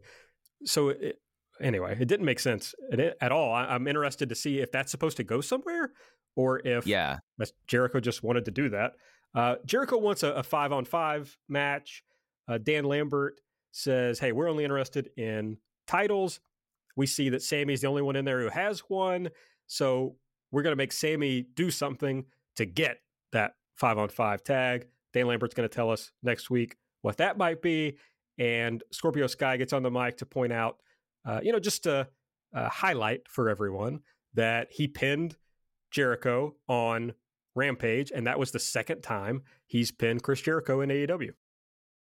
Yeah, I thought that other than Chris Jericho being weird and doing Stephanie McMahon put downs in 2021 on Paige Van Zant, I thought this was incredibly effective. It's something about considering how Dan Lambert's time really kind of started in this promotion, and some of his promos just obviously very clearly being a Jim Cornette analog for part of it, and now is shifted. And the fact that he's doing this in his hometown of Miami and getting that kind of heel heat was really kind of remarkable there. I think that, and I guess it's something to talk about from Rampage, I think the American Top Team act is actually one of the more compelling and interesting things happening on the show. Junior Dos Santos for Wrestling Observer Rookie of the Year, by the way. I think that we should really get behind that because Junior Dos Santos ruled like this. It looked like he was having the time of his life, but I thought that was all a whole lot of fun. And you look at this and it's all right, we're eventually going to get that 5-on-5, I guess. And it's even with Men of the Year in there, we know now that Junior Dos Santos, you can get him in a match and you get him to do things and it comes off incredibly well. Adding in other MMA stars is just going to be real crazy and really weird. And Aaron, my least favorite thing about wrestling is when things are boring. This will not be boring. At the very least, if this is going to be a disaster, it's going to be a disaster that's going to have a huge fireball that comes attached to it. And I can't wait to see where it goes next. This has a lot going for it because it's super over. It's one of the hottest angles, if not the hottest angle in the company. The crowd is nuts for it. And that's a big surprise, as you mentioned, about how this started. But it also has going for it that it feels so insanely fresh because you see guys you haven't seen on TV for 3 years or for 30 years in some of their cases. And so it's got that going for it. Junior Dos Santos, maybe we'll talk about that a little bit later, but absolutely delivered. And so, yeah, can't wait to see what happens. I guess it's not going to be in the 5-on-5 unless a woman joins the inner circle. But Paige Van Zant, I understand. I've been informed that she does not need the money, but she's got to become a pro wrestler. Like, get her in the ring. God, her on Rampage and her on Dynamite, just like MVP, I would argue, of both shows. Like getting into the ring afterwards and pulling up Instagram, like doing selfies while kicking them, just rules. And she gets it on a level that's like, this is someone that, I mean, WWE wanted Paige Van Zant for a long time. Like this was something that, like, dating back, because I think she was on a season of The Ultimate Fighter, like 2016, 2017, when she was really young, and everyone's like, oh yeah, no, she should go into wrestling. Yeah, she should. And AEW, now that they have her on TV, need to find a way to use her a whole lot more, because it's something that they need to get a female member of the inner circle, because we need to get Paige Van Zant involved in this match. We have to at this point. Like it's got to happen. I might have been the high person on Ronda Rousey as a pro wrestler. I didn't watch all her stuff, but the stuff I watched, I thought she was great. And she has a lot of physical charisma, but no charisma as like a talker in any way, or like even her facial expressions are very bad. Ronda Rousey, just everything seems fake. Paige Van Zant, like, immediately is able to have characterization in a charismatic way. So, and I know she isn't a tenth of the fighter Ronda Rousey was or whatever, but I bet she could be an excellent pro wrestler. Okay. I also like this. Look, Scorpio, not my favorite, but I like that they're continuing that thread. Yeah, that's interesting. And they're giving you something to sink your teeth into. So that's nice. All right, next up, the AAA tag titles. So what we knew is that it was going to be the Lucha Brothers against a surprised masked team. Mike and I went through all the possibilities on Light over on our Patreon, and we basically came to the fact that it should be gringos, that we all knew who they were, in masks, and that's what we got, Las Superanas, and it was FTR under the masks, which was pretty quickly unveiled. The masks were taken off pretty quickly, and FTR wins the AAA tag titles. FTR bald pinned Phoenix after a brainbuster and a belt shot. Another thing that CM Punk did great on commentary was he played along with the fact that that Las Superanas were a tag team. Where it's like, oh, where's El Canek at this point? Could they not fight El Canek? And then very clearly he was like hamming it up for a second, and then he dropped all the pretenses even before they're unmasked and said like, oh yeah, look at them, that's FTR. That's FTR. And it just was nice to have like people not insulting your intelligence, because FTR have very distinct body types, even when they're wearing full body suits and masks. So like it picks up from there. Interesting kind of response for FTR winning the tag team titles, and what it was like a fun match. Like this crowd, like Miami sometimes is off and on as a wrestling crowd, but this crowd got into this match in a way that I was a little bit surprised how much they were into a FTR versus Lucha Brothers match. But like the response that we've seen about people about FTR becoming the tag team champions on AEW TV after Lucha Brothers being, I think it was almost 2 years being, or maybe just over 2 years being tag team champions, has been kind of interesting. People who are more ingratiated in the Lucha scene are like, oh yeah, this is going to be exactly what you expect, or everyone should blame Conan, which, you know, yeah, I mean, sure, Conan probably wants a job at AEW, but when have AAA really shown any deference to their titles? But I thought this was a lot of fun, and I liked how they immediately paid off on why they were here, and, you know, showing the interconnectivity of FTR doing this for Andrade not more than 10 minutes later. I thought that was all really well done. My major criticism is another one of those things that I just have to learn to live with if I'm going to watch AEW, which I am, which is I hate champions losing matches that aren't for the promotion's titles. So there was interference, or there was whatever, a belt shot and all that stuff. So I get that. I just don't like seeing Fenix get pinned, period. So even in this kind of scenario, I wish they would have pinned Pentagon, but those are just things that I hyper focus on. This was fine as it was. And, FTR pretty dead as an act. So this is a pretty good way to try to get them going again. So, I don't mind that. Yeah, no, I think that's a good point. Like, this is something that for this tag team to really have any juice, they need to have some reason to have juice, and this was a smart way to do so. And I'm very excited for FTR showing up in Mexico to no response, working their kind of match and everything trying to go their way, and it's just no one's going to be interested in it. That's going to be very funny to me. So, yeah. No one should pin Fenix, though. Fenix now. You're absolutely right about that. All right, my rants are making the show go long, so we'll speed run the rest of this. It's all good, bud. LBO, what's that? It's all good. Yeah. LBO, Leo, and Dante are backstage with Tony Schiavone. Tony, very busy on this show. And the upshot of this is Leo announces that he is going to be tagging with Dante going forward. The look on Dante's face told the story here. I love this act, and it's going to be a good thing for when Darius' knees heals up and he comes back there. Like, you have a natural storyline here, and I think that this will be a fun thing. Like that's the thing about this show. Like, really, everything on the show, with the exception of some of the backstage segments, everything worked. And it's something that, for these Saturday night shows, remember last night Saturday night shows, we were just kind of just groaning through it and said, this was a great episode. And I don't know what the plans are with Leo, but if you kind of assume that you're not assuming Leo's going to be in this company for the next 10 years or whatever, then when Darius comes back, Dante beating Leo in a singles match is like a great way for him to continue being elevated. So I like this. I'm excited about it. And Leo's good. So them tagging together should be fun to watch. And maybe we can get the Blackheart Leo Rush after that. Like, we need to get the Blackheart on TV. That's right. And as Mike mentioned earlier, the next segment, we had Tony Schiavone catching up with FTR and Andrade as they were leaving through the stairwell. MJF is there.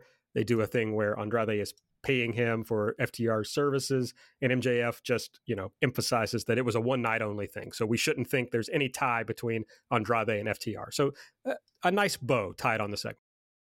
Yeah. The only other kind of funny thing about this was MJF insisting on both cash and a check. Like, that was the other thing there. But yeah, Tony Schiavone, the person who's on the show the most this week, now that I'm looking at her run sheet. Yes, he was. MJF. No, I wrote MJF. It was Jon Moxley, of course, versus Wheeler Yuta. And it lasted about 10 seconds, and Mox won with a paradigm shift. Yeah, so we're building Mox. It's similar to, I think, how they did Omega in that first eliminator, or I don't know if it was the first, but the last eliminator tournament. That's kind of what we're doing with Mox here. Tony was backstage with Serena Deeb. She says that while she was on her sabbatical, she noticed that the women's division was too fun. They got too comfortable.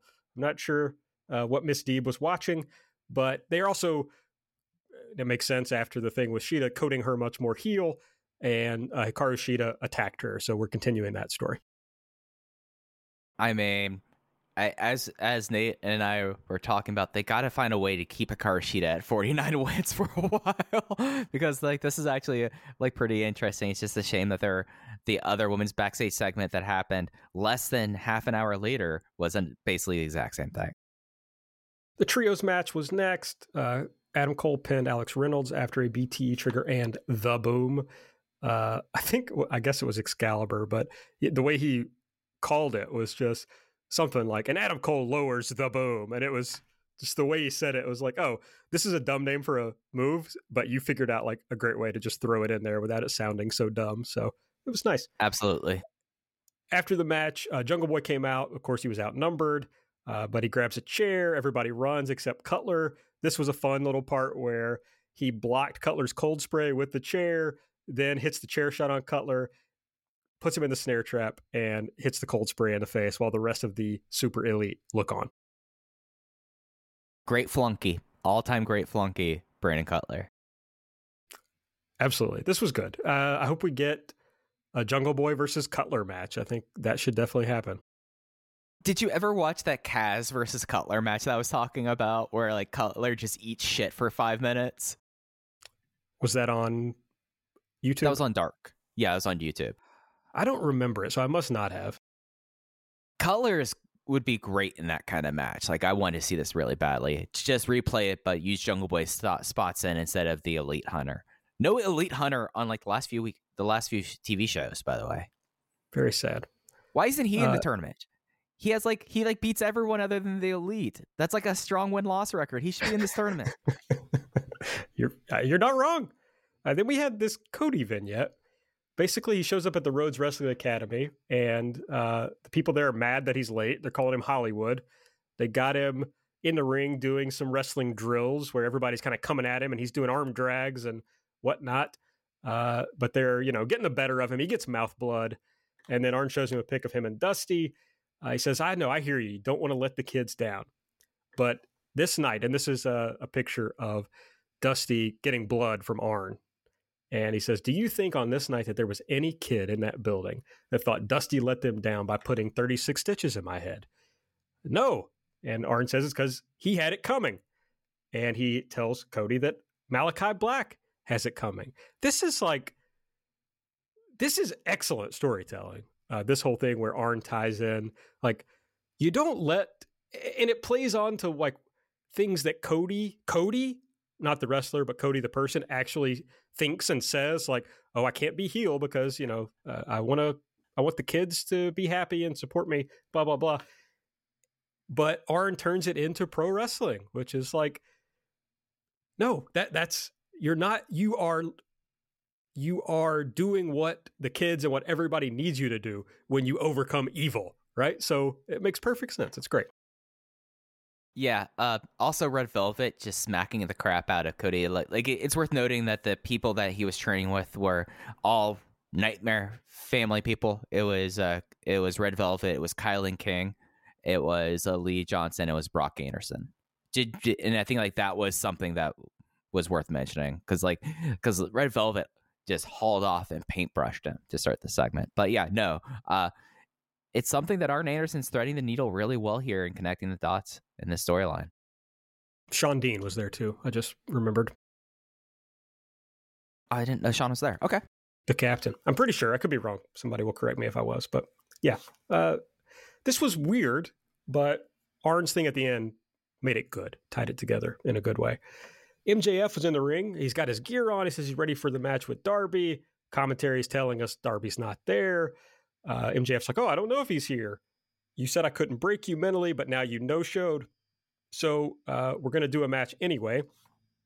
Wardlow drags Bryce Remsburg to the ring. MJF tells him to count to 10 if Darby doesn't come out. MJF wins. As this is happening, I'm thinking like, oh, what are they going to do here? Because wins and losses matter in AEW. So if they actually go through with this, how are they going to address it? But instead, the snow falls, Sting's music hits, he comes out. MJF, when confronted by Sting, throws Wardlow in front of him and runs out. So, of course, this is going to lead to Sting versus Wardlow. No, I wish. As it should. Yes.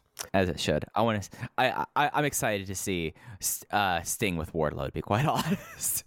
Absolutely. Well, this was really good. Like, I don't know. It's a good story. It's fun.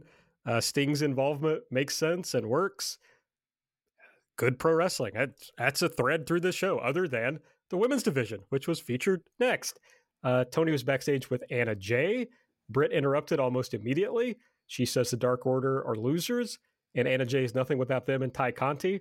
And they brawled, and that's going to lead to a match next week. I forget on which show, but it's going to be on one of the shows. Rampage, I think. Rampage, yeah. And that led into Penelope Ford versus Kiera Hogan. Penelope won with the Muda Lock, and Ruby Soho attacked after the match. The high point in the match to me was like the crazy bump that both of them took off that superplex. Like Penelope Ford like jumped like 3/4 of the ring diagonally on that superplex. That was sick. Yeah, that was good. I agree. I'm surprised this hasn't come up. We had a Miro pre-tape next, where he is promoing on God. And he asked God where he is. He says, I can't go home to my wife like this. You gave me a body of granite and a neck of sand. And he closes it by saying, God, you will make me your champion, or you will make me your enemy. He subverted it. We all were getting kind of tired of like his Redeemer promos talking about his double jointed wife and his Old Testament God. Now he's trying to get back the wife because he can't go home yet, and he wants to beat up God. So let's go. Yeah, this is great. It's a perfect next step for the Miro character, and it gets you reinvested in him all over again. Oh yeah. I forgot who posted this on Twitter. I apologize, but someone did a photo of like the lighting of Miro was like this really. It was a really dark area, but except for a yellow key light on him that was directly reminiscent of Apocalypse Now with Captain Kurtz or Colonel Kurtz on it. And someone put the photo of Marlon Brando right next to him. And I was like, oh yeah, we're going to get some we're going to get some like Heart of Darkness stuff up here with Miro. Like Miro is going to get really like, I mean, he believes in an Old Testament God, so it's going to get violent out of Miro. The Hangman Page promo was next. I won't subject you to further thoughts on the promo. Just rewind if you want to think about it again. Then the main event was Bryan Danielson versus Bobby Fish. And Danielson won the match with a heel hook. Yeah, this was a lot of fun. It was out of Bobby Fish stuff since he's been in the promotion. Easily the best match he had in the promotion. And that's not to say that his match he had the night before against Lee Moriarty was bad whatsoever. It was funny that the Miami, he finally got a "you're going to get your fucking head kicked in" chant in Miami, the one city where you would not think you would get that chant. He didn't get it in Philadelphia, but he got it in Miami. And that they worked pretty well, basing it off of Danielson's knee. And then he had him in a heel hook. And then Danielson went 50-50 and got one of his own, and his was stronger. You know, just one of those capital G, capital M good matches. And I think it's the best match that Fish has had so far. I really love that Danielson I think he's won every match with a different finish. Could be wrong about that, but he's certainly had at least 3 different finishes. And this wasn't even like establishing a finish. I think this was just, I can win a match, and here's me winning a match. And it's not, I don't expect him to win. Okay, so this is like a secondary or tertiary guy in Bobby Fish. I don't expect him to always beat those guys with heel hooks, for example. Mm-hmm. I think what's interesting to Danielson, and TJ Hawk has talked about this a lot on Twitter, is one of those things that's going to be interesting to him is almost like Inokiism of like, oh no, I can finish matches any way I want to. I don't have to do the same moves in every match and the same finish in every match. And I think that's going to be refreshing, and it's going to make the Danielson thing even more exciting than it already is. Yeah, especially because it's like Danielson's the one who's doing that. It's like, yeah, Punk has won with the Anaconda Vice and has won with the GTS. Yeah, Kenny has won with V-Triggers and he's won with the One-Winged Angels. But the variety with Danielson, the fact that he's the one doing the variety makes him stand out. And, you know, it's something where it's just like completely makes sense. All right, Bobby Fish has been working the knee. He caught me in the knee. But I was able to take advantage of the situation, put it back on him and win. And it's something that the wins can come out of nowhere with Bryan Danielson, and I think that'll be a really fun thing to watch in this Eliminator tournament, is if he's going to like win with a flying headbutt, like I'm expecting that next, or the elbow, the hammer blows, the elbows to the head. You know, I mean, it's going to be pretty interesting to see how they work his finishes, because I think that now they have something here with Danielson, and it's a nice little new dimension to his wrestling. It definitely reminds you of that 2005 Ring of Honor run where his finishes would be, they would change, or, he would do different stuff to finish matches. So I think he's kind of doing a lot of that stuff, which is fun, and it's a new audience getting to see it. So it's very exciting. The last thing they did on the show was announce the brackets for the Eliminator tournament. You probably understand who they all are, even if you didn't see it, just by what we've talked about so far. But the matches are 10 versus Jon Moxley, Orange Cassidy versus Powerhouse Hobbs. That's the left side of the bracket. And the right side of the bracket is Dustin Rhodes versus Bryan Danielson and Lance Archer versus Eddie Kingston. I expect that we'll kind of talk this out more on a future show because we've talked so much on this episode already, but I'm sure we'll get into our thoughts on how this is all going to end up somewhere else. So that's the bracket, and I think it kicks off next week. So we'll be talking about it very soon. All right. I promised, and now I'm wishing we hadn't promised that we were going to talk Rampage on the show, but that's okay. We will, because there was some good stuff on there. I mean, the main thing I think to talk about there was the buy-in first, so we should talk about that. Right. And the main thing from that is Danielson versus Suzuki. I think that's what everybody came out of Friday night talking about. Yeah, this is the thing that, even though like you had the spectacle match here, this was the big good match. And I think it was just something that they went out there. They had, if you were to ask me what an 18-minute Bryan Danielson versus Minoru Suzuki match would be, it's every bit of what happened there. Just it was something that was like really cool. Like Bryan Danielson, like in the start of it, you could tell with him that he was trying not to smile. Like this guy was so happy that this match was happening that like he was like forcing like seriousness. And it's just something where like the thing that really like cracks me up about this match, and this match was fun, it was great, like it's exactly what you would hope for in the match like this, was just like Bryan Danielson being like, all right, I want you to beat the crap out of me. And then Minoru Suzuki, for who Minoru Suzuki is as a wrestler, it pops me the way he bumps. So yeah, Danielson doing incredibly realistic stuff, and then like Minoru Suzuki making silly faces and bumping really funny, and it just adds to the mystique here. It just was a really a whole lot of fun, and I was just vibing watching this. Like this was something that, on like the buy-in, that was basically matches building up stuff for Dynamite, and then Ty Conti and Santana Garrett. Lee Moriarty had his theme that rocked. Lee Moriarty's new thing. Mikey Ruckus did it again, Aaron. Mikey Ruckus did it again. And then they replayed stuff from Road 2 on it. But like the big highlight, of course, was this great match. Mikey Ruckus, that motherfucker don't miss. That's just all I can say about him. I mean, I'm trying to think the last Mikey Ruckus theme that I did not incredibly enjoy. I can't think of one. He just doesn't miss. He doesn't miss. Yeah, the Danielson Suzuki match was funny in some ways, because you could almost see Suzuki getting more interested in the match as it went on. Yes, very much so. We talked about that on Light of like, well, what is Suzuki going to give in this match? Like, does he care about this match? And I definitely think when it kicked off, he was like, oh, I'm just going to do the stuff I do in most matches. And, I'll do the funny faces and, we'll hit each other hard and that'll be fun. But it seemed like he got more interested in what was happening as the match progressed, and that certainly helped the match. He hit the shit out of Bryan Danielson, and I love just watching people hit each other hard in wrestling matches. The closer it gets to danger, the more interested I am.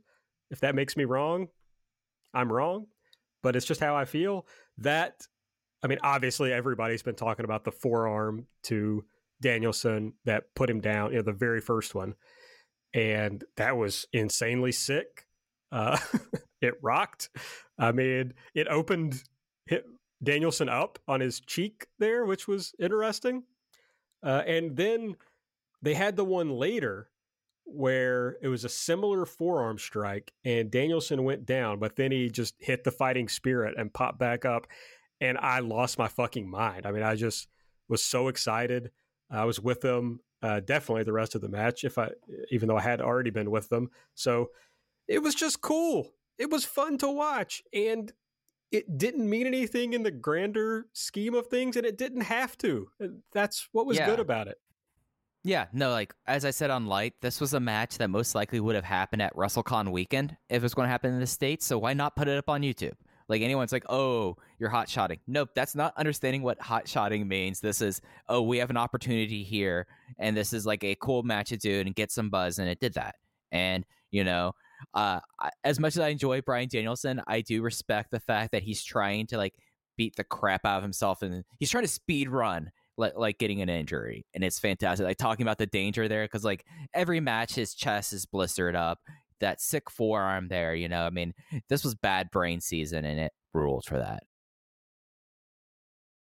And I haven't been able to load it up quickly enough to see where it's at now, but I know it was at like 550,000 views pretty soon after this episode. So, I think a lot of people watched it, which is what they wanted. It's up to almost 800,000 views. So, and that's more than most of what they have on here that doesn't involve CM Punk, basically. So, yeah. So I think it was pretty damn successful. Yeah. The other stuff on the show you pretty much talked about. Ty Conti. So there was talk about how Ty Conti and Santana Garrett had an NXT match that was like the first quarter hour that beat AEW. And it was like this insanely bad match that looked like they were practicing the match. And so I was like, oh, Tony's going to just shit on or flex on the developmental system in WWE with this. And I guess he did, in that Ty Conti is like a totally different person than she was in that match. Yeah. But it's like, oh, Santana Garrett was still just like walking through spots in this match. So, oh, Santana. She's so slow. Everything she does is very slow. It's, yeah. Yeah. There's no reason to talk about that anymore, really. You mean the fuchsia catnap, Santana Garrett? Wild look for her. Yeah, she looked wild. So, anyway, then we had Rampage. We can run down this one. Punk versus Seidel. Punk won with the GTS. This was good, but I think just from reading Twitter, I'm the low man on this match. So I think I'm assuming you really liked it, Mike. So feel free to talk about it. Yeah, I thought this match was really well done. And I guess like the thing that gets me about this match was less CM Punk, more Matt Sydal.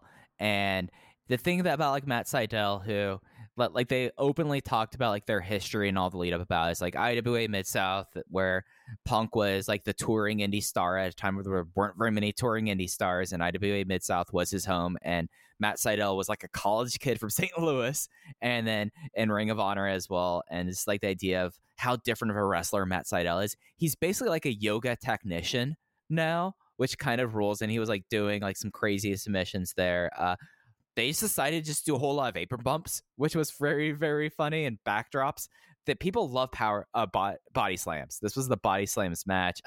CM Punk did have the funniest take I've ever seen out of the lightning spiral, where he just kind of like fell over, which popped me. And I thought that was for what I was expecting out of this match. Like, this was not something where I was expecting this to be a star power or like a throwing stars at the screen match. I thought this match was perfectly acceptable. It's someone that CM Punk has worked with before, and I just really need to see what is going to happen to CM Punk at this point. I'm kind of tired of matches where he just go out there and have a good match. Like, that's not why CM Punk's here. I'm also kind of tired of him coming out and them spending 3 minutes on his entrance every show.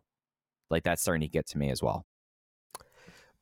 Right. I mean, the match itself, if I just was like, oh, somebody told me to watch this match, and I just turned it on, like, oh, that was a good match. I enjoyed that match.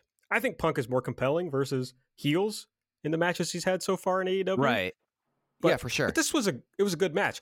But why did it exist? What was the point of it? And if you tell me, oh, well, we got to have a Punk match on TV, that's fine. I can accept that. Yeah, that's fine.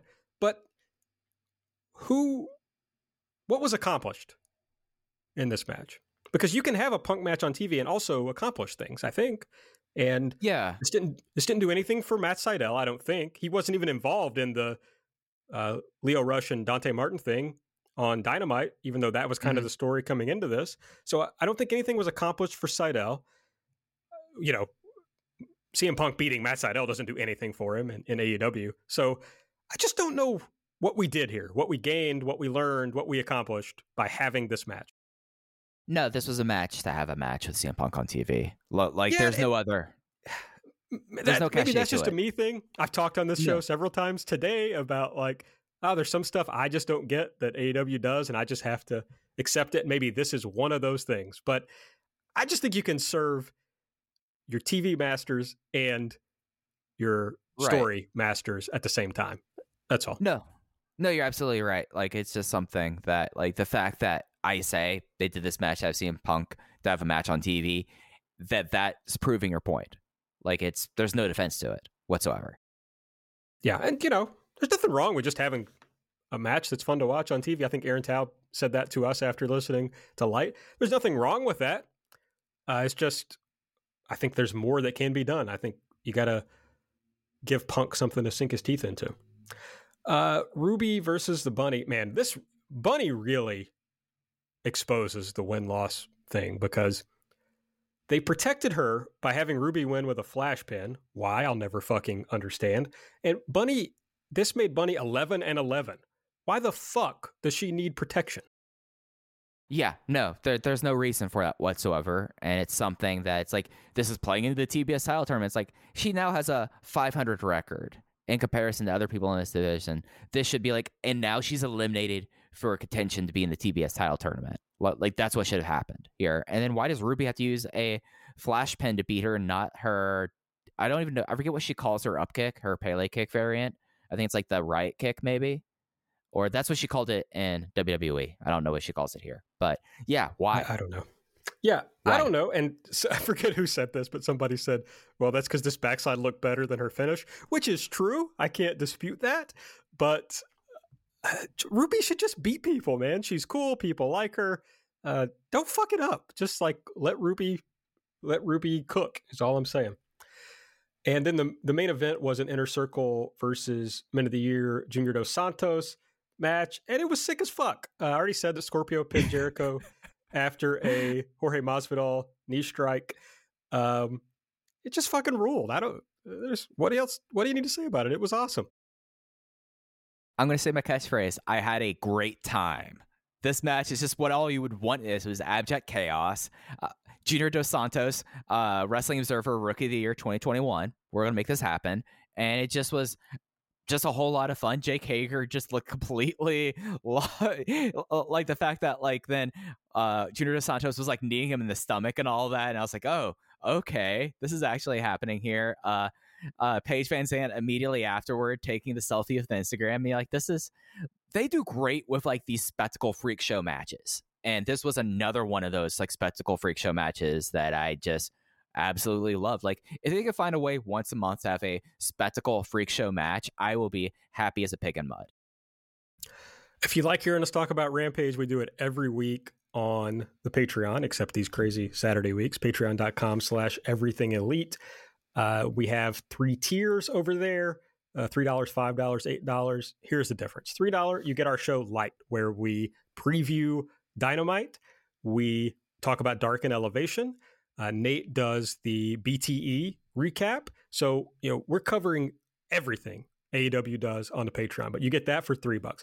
$5, you get that, but you get every other piece of audio that we do on the show. For example, this week we had part 2 of our This Is Bryan Danielson episode, where we looked at 5 matches that spanned Danielson's career and talked about, we talked about the indie landscape throughout his career. It was a lot of fun. And we got well over 2 hours of audio. Yeah. Close to 2.5 hours. Yeah. Close to that. Between the 2 episodes. So you'll get that kind of stuff. Plus the Rampage episode that we call World Tour that we do every week. We have the Discord. And then at the $8 tier, you'll get the main show, a live stream where you can listen to it live as we record. Plus you can listen to the replay of it forever, but until it gets posted on our feed. So you got plenty of time to check that out. That's at the $8 feed. That's pretty much what you get. I know, Mike, you're working on a bonus episode that's going to come out next week. Yeah, so I'm doing a Mike's Tea Break, which is kind of my long form kind of just theory in a way, like how we were talking long form about the cowboy shit promo. That's kind of what I do over there. This time, talking about the status of wrestling in Japan as they have ended their state of emergency and as the year comes to a close. And, America opened up with wrestling a lot sooner than Japan. And I'm taking a look at what I consider the major promotions in Japan, how they've kind of faced COVID, and how things are looking for them in the short and long term because of COVID. And that should be coming out on Wednesday. I've been talking to my folks about that, and I've only buried so far 4 different promotions in this. So we'll see if I set a new high score. Yeah, so the Patreon generally is covering everything that AEW does, and then additional stuff that we just want to talk about at length. We have an opportunity to do it whenever we want, and so we do. So if you like hearing us talk, if you're a big AEW fan, you have to subscribe because you get everything. But if you also just like us and you want to hear us talk about other stuff that we are very passionate about, you'll get a chance to. So head over patreon.com/everythingelite and sign up. Of course, in November, we'll have instant reactions for Full Gear, a preview of Full Gear. We'll look back at last year's Full Gear. So we do lots of coverage around the pay-per-views. So get into that. Also, Rampage coming up next week is going to have Britt Baker versus Anna Jay, Andrade versus Pac. Early returns on that are that it was good, or at least Dave Meltzer says so. And the Eliminator tournament starts. I know there's a spoiler out there of which match it is. I don't remember which one it is, but I know there's an Eliminator match on that show. Mm-hmm. Then I say spoiler free for that kind of stuff. So yeah, I just saw somebody say who it was, and I can't remember now which one it was. So I'm not going to say so. And then there's going to be another Saturday Dynamite next week out of Orlando, and it is going to have Malachi Black versus Cody Rhodes, and then 2 Eliminator matches of the first round tournament matches. So what we'll do is probably similar to this week. Our light show that I talked about, which is usually on Wednesday mornings, will probably be on Friday morning again next week, and we'll look at Rampage and Dynamite. And so that's on the $3 tier on our Patreon. And then I bet we will do another Sunday weekly free show that will cover Dynamite and will also touch on Rampage, kind of like we did this week, except hopefully it'll work out for all 3 of us to be together again. But that's what's coming up next week in AEW and in the Everything Elite universe. Mm-hmm. All right. Well, I think that's everything for this week. So make sure you're following us on Twitter at Everything AEW. I'm at Aaron Like the Car. Mike is at Fuji Heya. Nate, who's on assignment, is at Epitasis. Subscribe, rate and review us. Subscribe to the Patreon. Head over to MyBookie. Use the promo code ELITE to get double your deposit. And that's everything. So for Mike, for the on assignment Nate, I'm Aaron. We'll see you next week.